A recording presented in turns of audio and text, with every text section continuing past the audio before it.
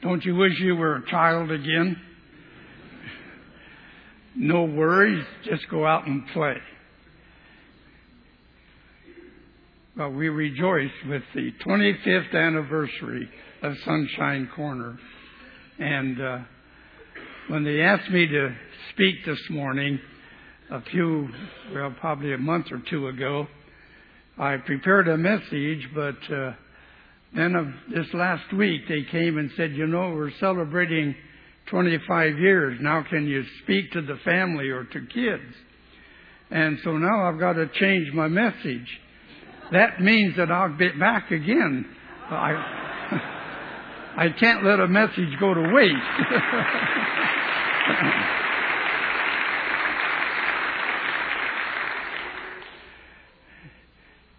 Actually, when I thought about it, what they did, they were the little kids.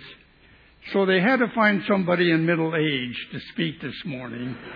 And so let's think that way. And I've been struggling all week because I really should thank you for your honor last Sunday. You'll never know this side of heaven what it really meant. And so, in simple terms, many, many thanks. And so this morning, I would like to turn to a portion of Scripture in the life of Job. Now, you can't hardly follow along, and maybe you can in the Pew Bible, but I grew up in the King James, and it's awfully hard to teach an old man a new trick. So I'm going to still read him from the New Trick.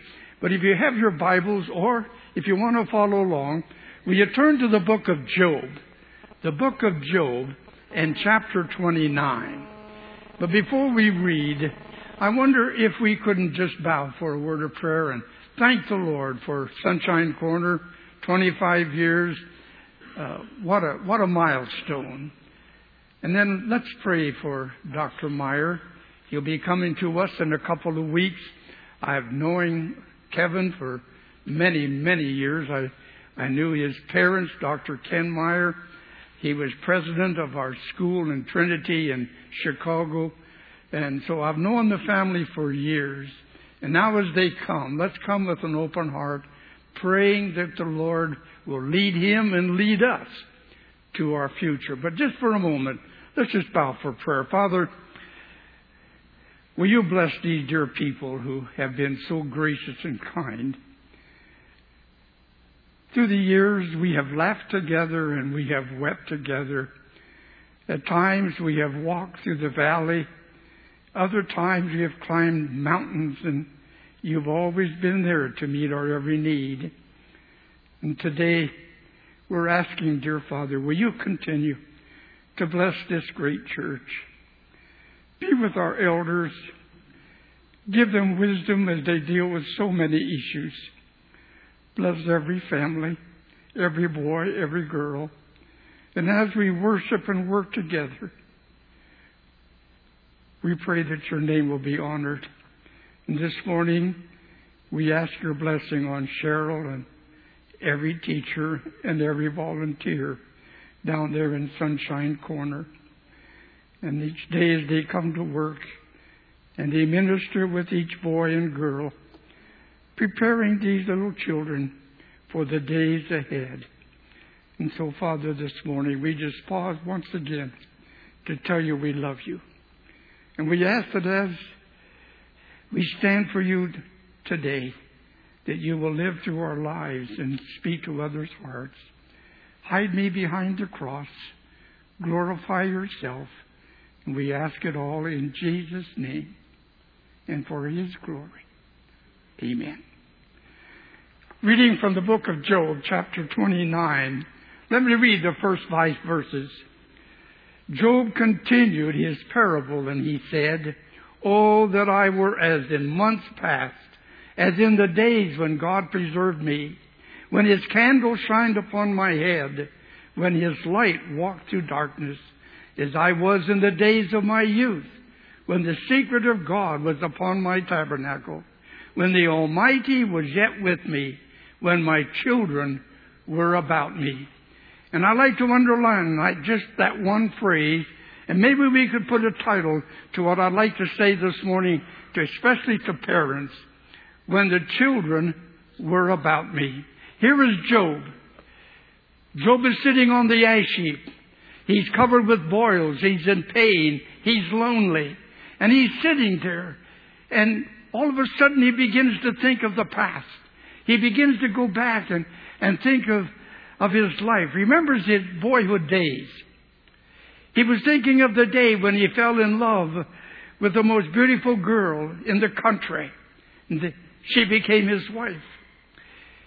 His mind goes back to the moment his first child was born and how his heart leaped within him.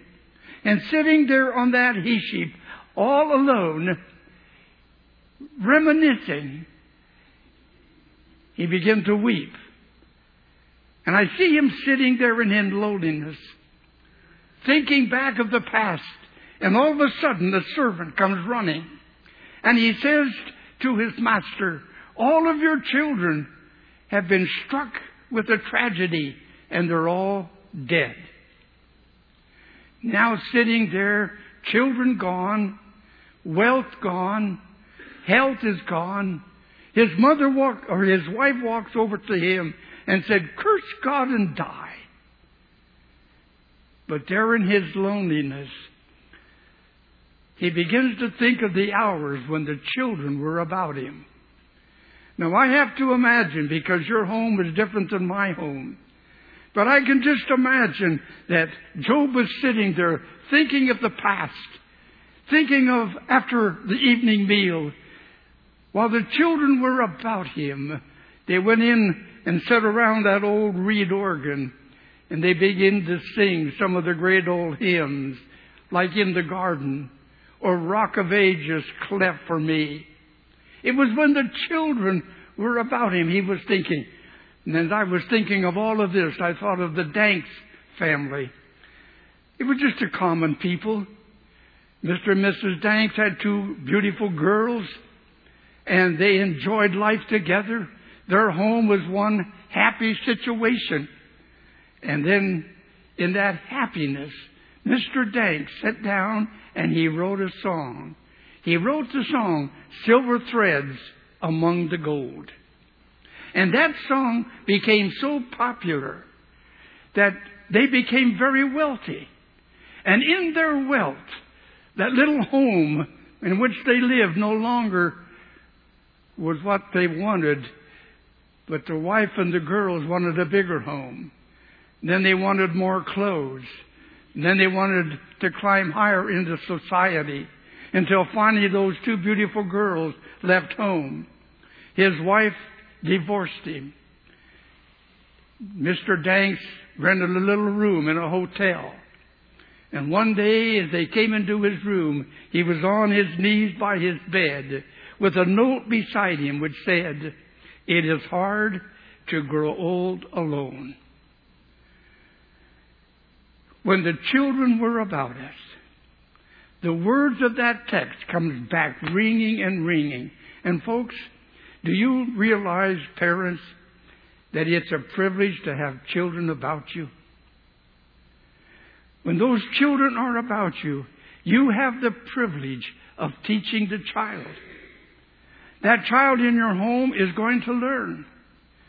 Their hearts and their minds are going to be filled with something. He will learn, or she will learn from someone. The question is not, will they learn, but what will they learn? Therefore, if the child in our home is going to learn the things of God, you and I as a parents must be a child of God. Now, there are many people who say, well, yes, I believe that Christ came. I believe that He suffered. I believe that He died on the cross. I believe that He was buried. I believe He arose from the dead. I believe He ascended into the heavens. Yes, I believe. But friends, have you put your trust in Christ? The devils believe and they tremble.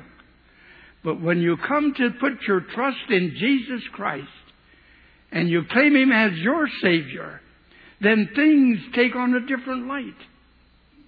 For as many as received him, to them gave he the right to become a child of God. And my dear people, this morning, without that vital experience, we are nothing. It's that new birth that changes everything. When you were born of the flesh, you became a part of a human family. I became a part of the Berggren family. You became a part of the Smith family or the Jones family. We became a part of the human family. And when we come to know Jesus Christ as our personal Savior and we claim Him as our Lord, we confess our sins, we invite Him into our life, we then are born again and we become a part of God's family. That is essential. That's basic. And you see, without that experience, without Jesus Christ in our lives, in our homes, our ideals for our boys will be a good education, a good home, get on in the world. Our ideals for the girls will be a good education, be refined and accomplished, be secure with the best husband. Now, I'm not underestimating education. We parents should try and help our youth to secure the best education possible. I'm not underestimating position. Let our children be ambitious so that they will be the best doctors and the best teachers and the best lawyers and the best secretaries. But friends, if this is the ultimate, we have missed the main thing. What is the ultimate? What is the ideal? We should somehow or another want our children to be a Christian boy, a Christian girl.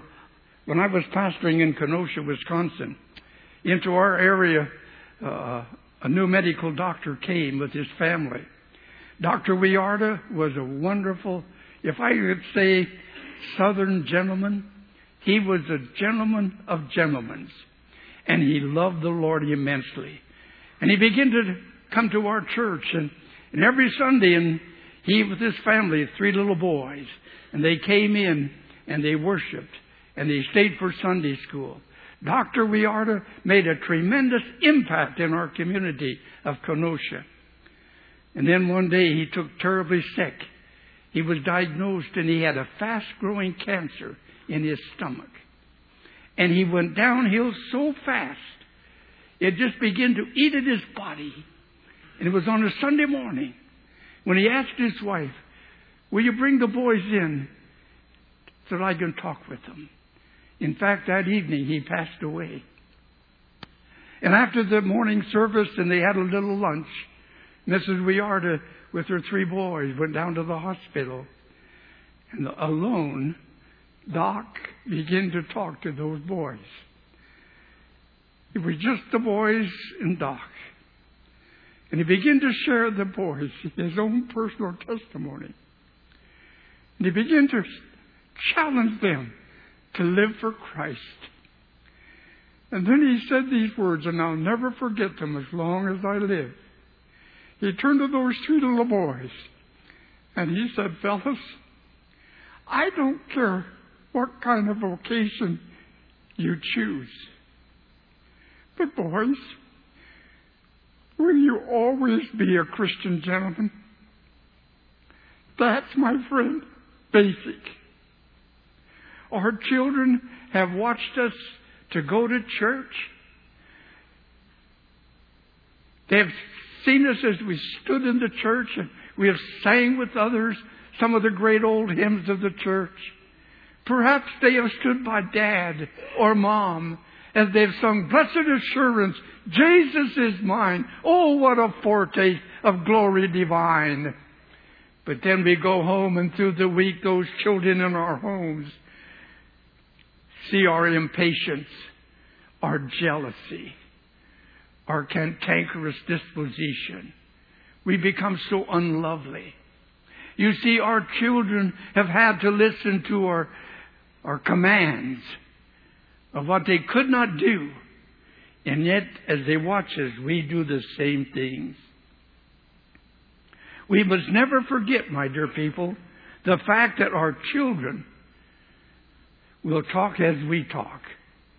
They will walk as we walk. They will act as we act.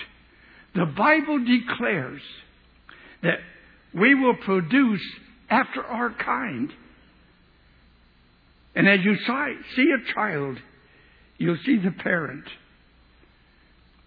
Perhaps you read or heard the story of the lawyer who walked to his office every morning.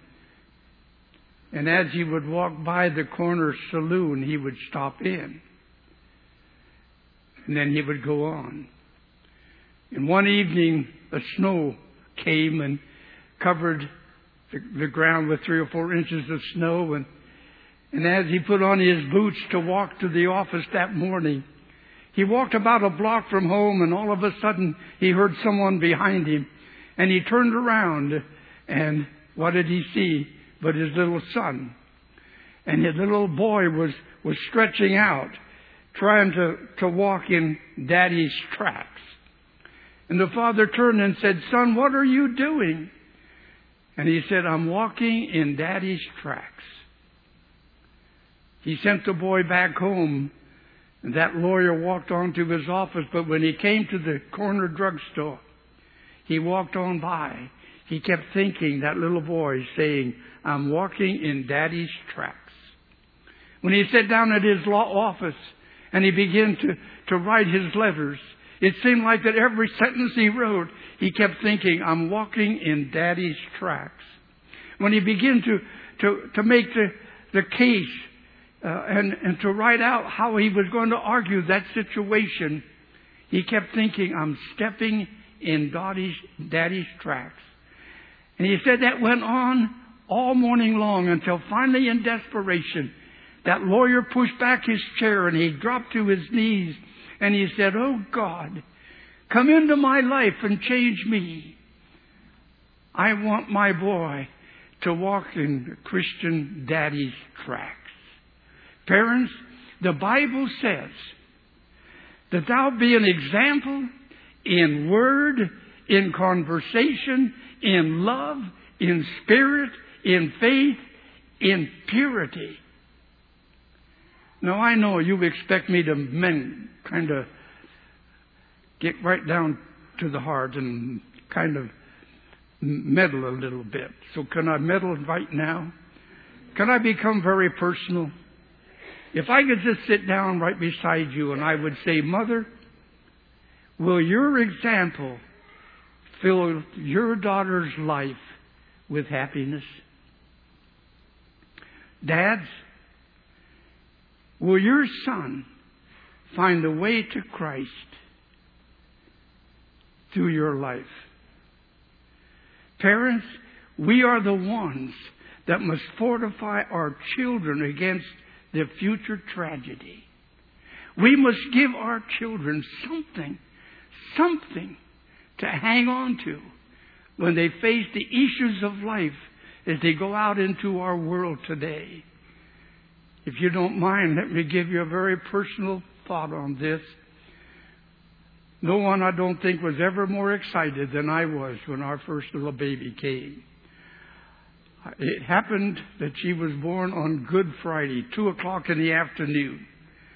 And I had a Good Friday service. And I had an Easter morning service.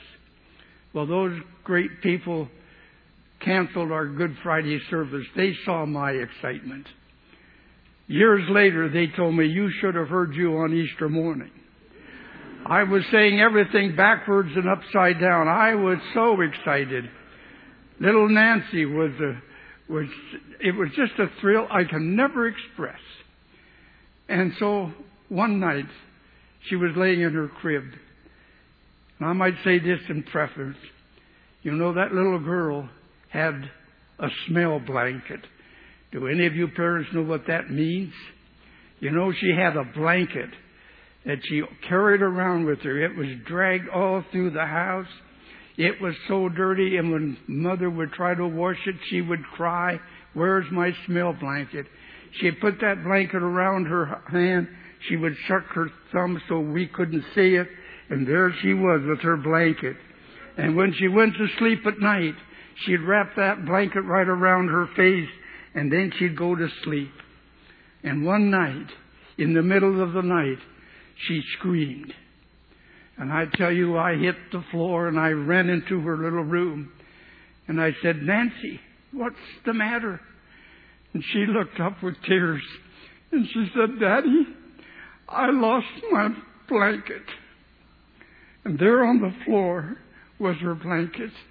I reached down and picked it up and gave it to her, and she rolled over and right back to sleep. But as I went back into my bed, I laid there and I said, "Oh God, will you help me to so live that I'll give Nancy something to hang on to when she faces the testings of everyday living." Parents, it's our responsibility to so live and to so teach and to so involve in their minds that they'll have something to hang on to. Do you know, by the way, you don't lose the child when they're 17. You lose the child when they're 7. That's the reason the Bible said, and maybe we should turn to it. Would you mind taking your Bible? Would you turn to the book of Proverbs? The book of Proverbs. The book of Proverbs. And will you turn to chapter 22? Chapter 22.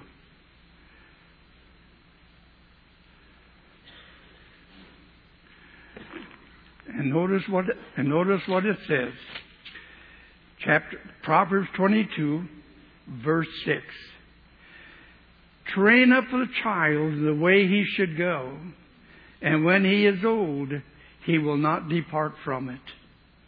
Now, I know today that there are many who say, "Pastor, you don't understand. That philosophy in life will not work in every case." They tell me that there are children from good homes, Christian homes, preachers' homes, deacons' homes, homes that have wonderful Christian parents, but their children have turned away from Christianity. Now, I know that's true. But friends, maybe we are misinterpreting the Scripture.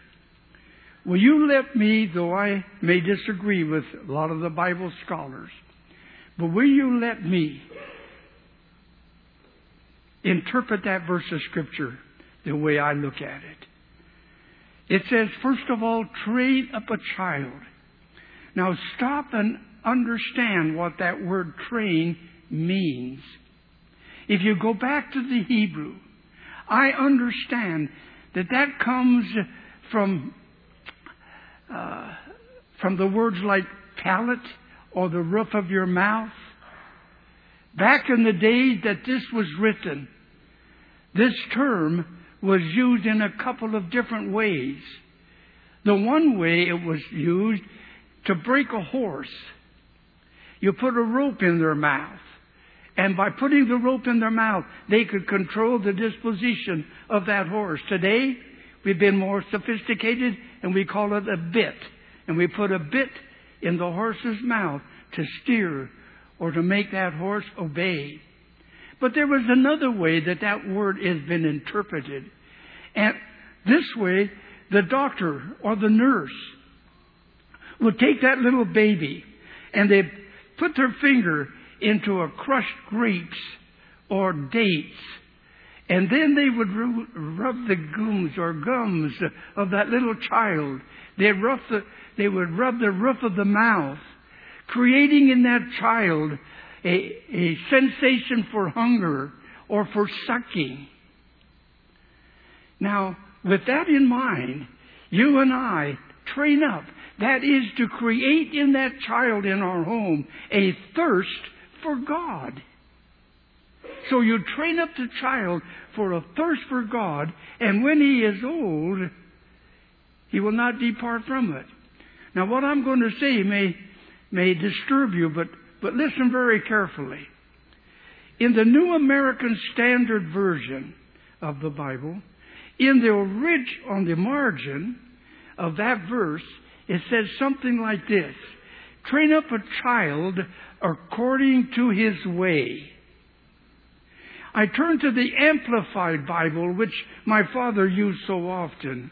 And in the Amplified Bible, that verse is translated like this: train up the child in keeping with his individual gift or bent. And when he is old, he will not depart from it. In other words, this verse is referring to the makeup of the child. His unique characteristics, his unique mannerisms, which the Bible calls his way. That's the way he was wired. And isn't it true, parent, that every child is different? We have 3 girls, and every single one of those girls have a different makeup. That's the way God wired them. Some children are strong-willed, and they're determined, while others are weak and easily to manage or influence. And some are creative, and some are dreamy, while others are objective and pragmatic. You see, we as parents are to study our children, and we're to understand their mannerisms, their characteristics, their bent, and to train them accordingly. Now, I don't want to put a guilt trip on any of us, but isn't it true that many times we as parents try to train the child in the way that we would like to go?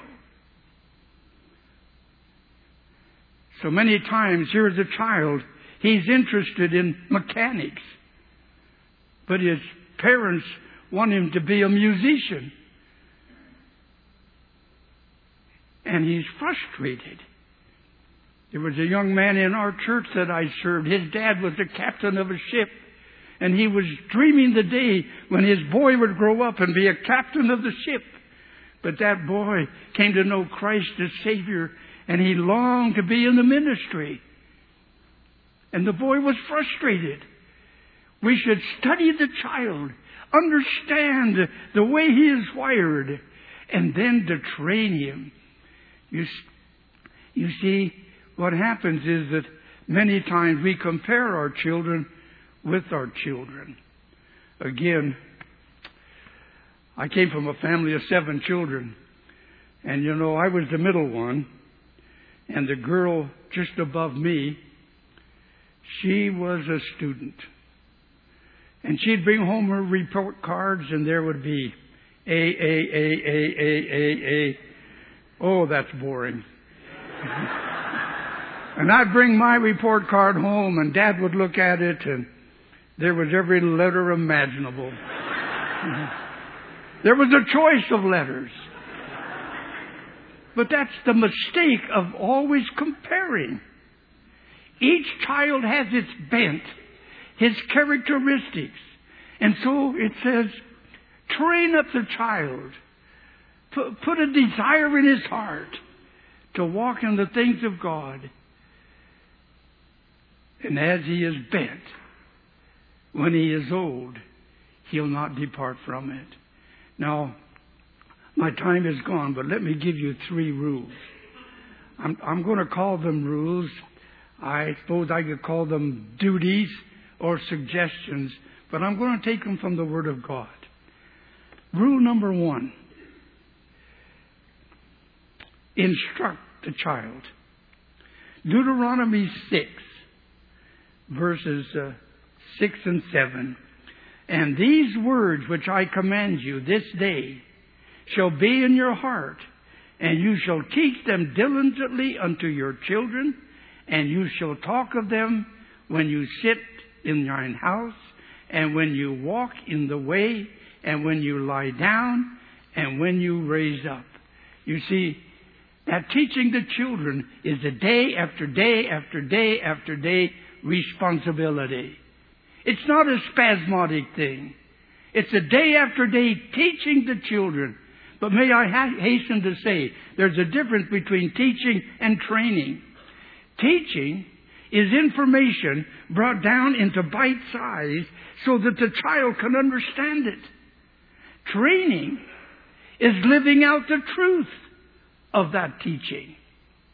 In other words, in football, you can teach by a textbook.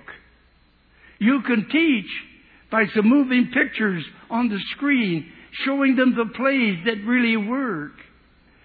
You see, but training requires discipline. It requires scrimmage. It requires diet. Teaching is a session of exposing to certain truths and theories.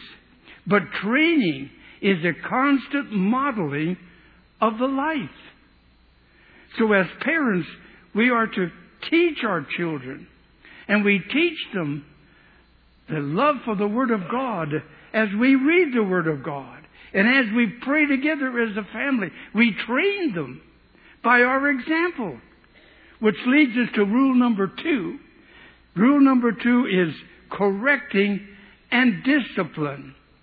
Look at Genesis 18, verse 19, where the Lord says concerning Abraham, I know him that he will command his children and his household after him, and they shall keep the way of the Lord. Correction and discipline. By the way, do you realize, folks, that 76% of youth do not know today that God so loved the world that He gave His only begotten Son, that whosoever puts their trust in Him shall not perish but have everlasting life. In 1890, it was said that the average age of the American criminal was 48 years. Today, the average age of the American criminal is 17 or younger. Were conditions better back in 1890? All I can say is, back in those days, America respected the Word of God. This nation was born in the hearts of fearless men and women who longed for freedom. In fact, checking back, if you'll let me just go back to one, you dig up the first primer in grade 1. And the first primer, New England primer, published by Tracy and Bliss. It was published in 1816. And it had 100% religious matter. This is the primer of a first grader. The chapter titles were the Lord's Prayer, the Apostle Creed, Shorter Catechism, a dialogue between Christ and youth and the devil. But what about today's primer? There's no reference at all to God or to Christ. The first reader has 70 pages of mythology, fairy tales, other stories, but no reference to God or the Bible. Parents, we need to turn back to the old book and in our homes begin to teach a hunger for the boys and girls for the things of God. Well, there you have it. Rule number 1, instruction. Rule number 2, correction. Rule number 3 is example. I don't know what kind of an example you're living. I just have to go back to my own family. And I shouldn't say it in public, I guess. But I have a granddaughter that she loves the latest styles. In fact, she's just starting high school, and she loves a little bit too far to the left styles. And her mother went to buy some clothes, and she found a dress that, and she loved it, and she put it on, and it fit her perfectly, and she stood before the mirror, and then she went in, and And her mother said, well, what are you going to do? She said, I don't think I should buy it. I wonder what Grandpa will say.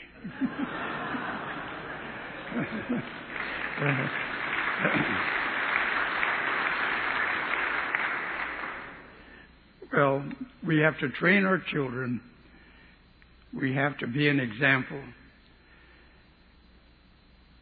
And I say this, and some years ago now, there was a family that loved each other. They had a little girl, and that family was just great, and day after day enjoying each other. In fact, the father was so enamored by his daughter that he went out one evening and throughout the week when he came home from work, he built her a playhouse. And now day after day, that little girl would go out to her playhouse with her dolls, and she would play in her playhouse. And then suddenly, that girl contacted some kind of a disease, and I don't know what it was. But as the doctor examined her, no matter what he did, it didn't help. And she kept getting weaker and weaker and weaker. And finally, he said to the parents, she's just not going to live. And so the parents stood by her bedside, and the mother would wrap her in blankets and rock her. And one day, she looked up at her daddy and she said, Dad, will you take me out to the playhouse? And the father made every kind of a excuse that he could think of. And finally, he yielded and he picked her up, wrapping her in a blanket, and he carried her out to the little playhouse and set her in her chair. And then he stood back. As that girl had taken her dolls, and they were all lined up, and she took each doll one by one, and she'd hold it as a little baby, and she would talk to it like it was human. And then she would pray, and she'd set it down and pick the next one. And she went down the line. She came to the oldest doll. It was a little rag doll. And she held that little rag doll in her arm, and she talked to it and visited with it, and then she prayed for it. And as she prayed, she told the Lord and told her that now she's the oldest one. I'll leave her in charge of my playhouse. And she talked to it as if she was a living child. And then she picked up the last doll, which was her newest. It was a beautiful doll, and she held that little doll in her arms. And she talked to it as she did the others. And then she looked up and she said, Daddy, will you pray for all of my dolls?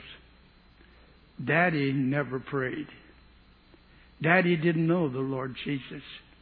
He stood there and made every kind of an excuse that he could think of. And finally he said, honey, why do you want Daddy to pray? And then she looked up and she said, Daddy, I want to tell Jesus, Daddy prays. And that man turned his back so the little girl wouldn't see his tears. And then finally when he gained his composure, he turned back. But the little girl had already gone to be with the Lord. And that man knelt by that child's chair and asked for forgiveness and asked Christ into his life. Parents, we are to be an example. And Mom and Dad, has your children heard you pray? Have you been an example before them? Sunshine Corner can't do it all. We have to do our part. Will we do it? Father, we bow before you today, and as we've been talking to the people, I'm looking in my own heart. How many times we have failed in our home to show the love of Christ. But, oh God, will you take our lives today? And will you reach down and change the gears within us and help us to be an example in word and in deed. And while our heads are bowed, and just for a moment, parent, if the Holy Spirit's spoken to your heart today, and right where you're sitting, would you say, Lord, help me. Help my boy or my girl in our home see Christ living in my life. I don't know your life. I don't know your home situation. But would you talk to the Lord about it between you and the Lord? And then help us as individuals and parents to go home today to be different. Just for a moment in a silent prayer.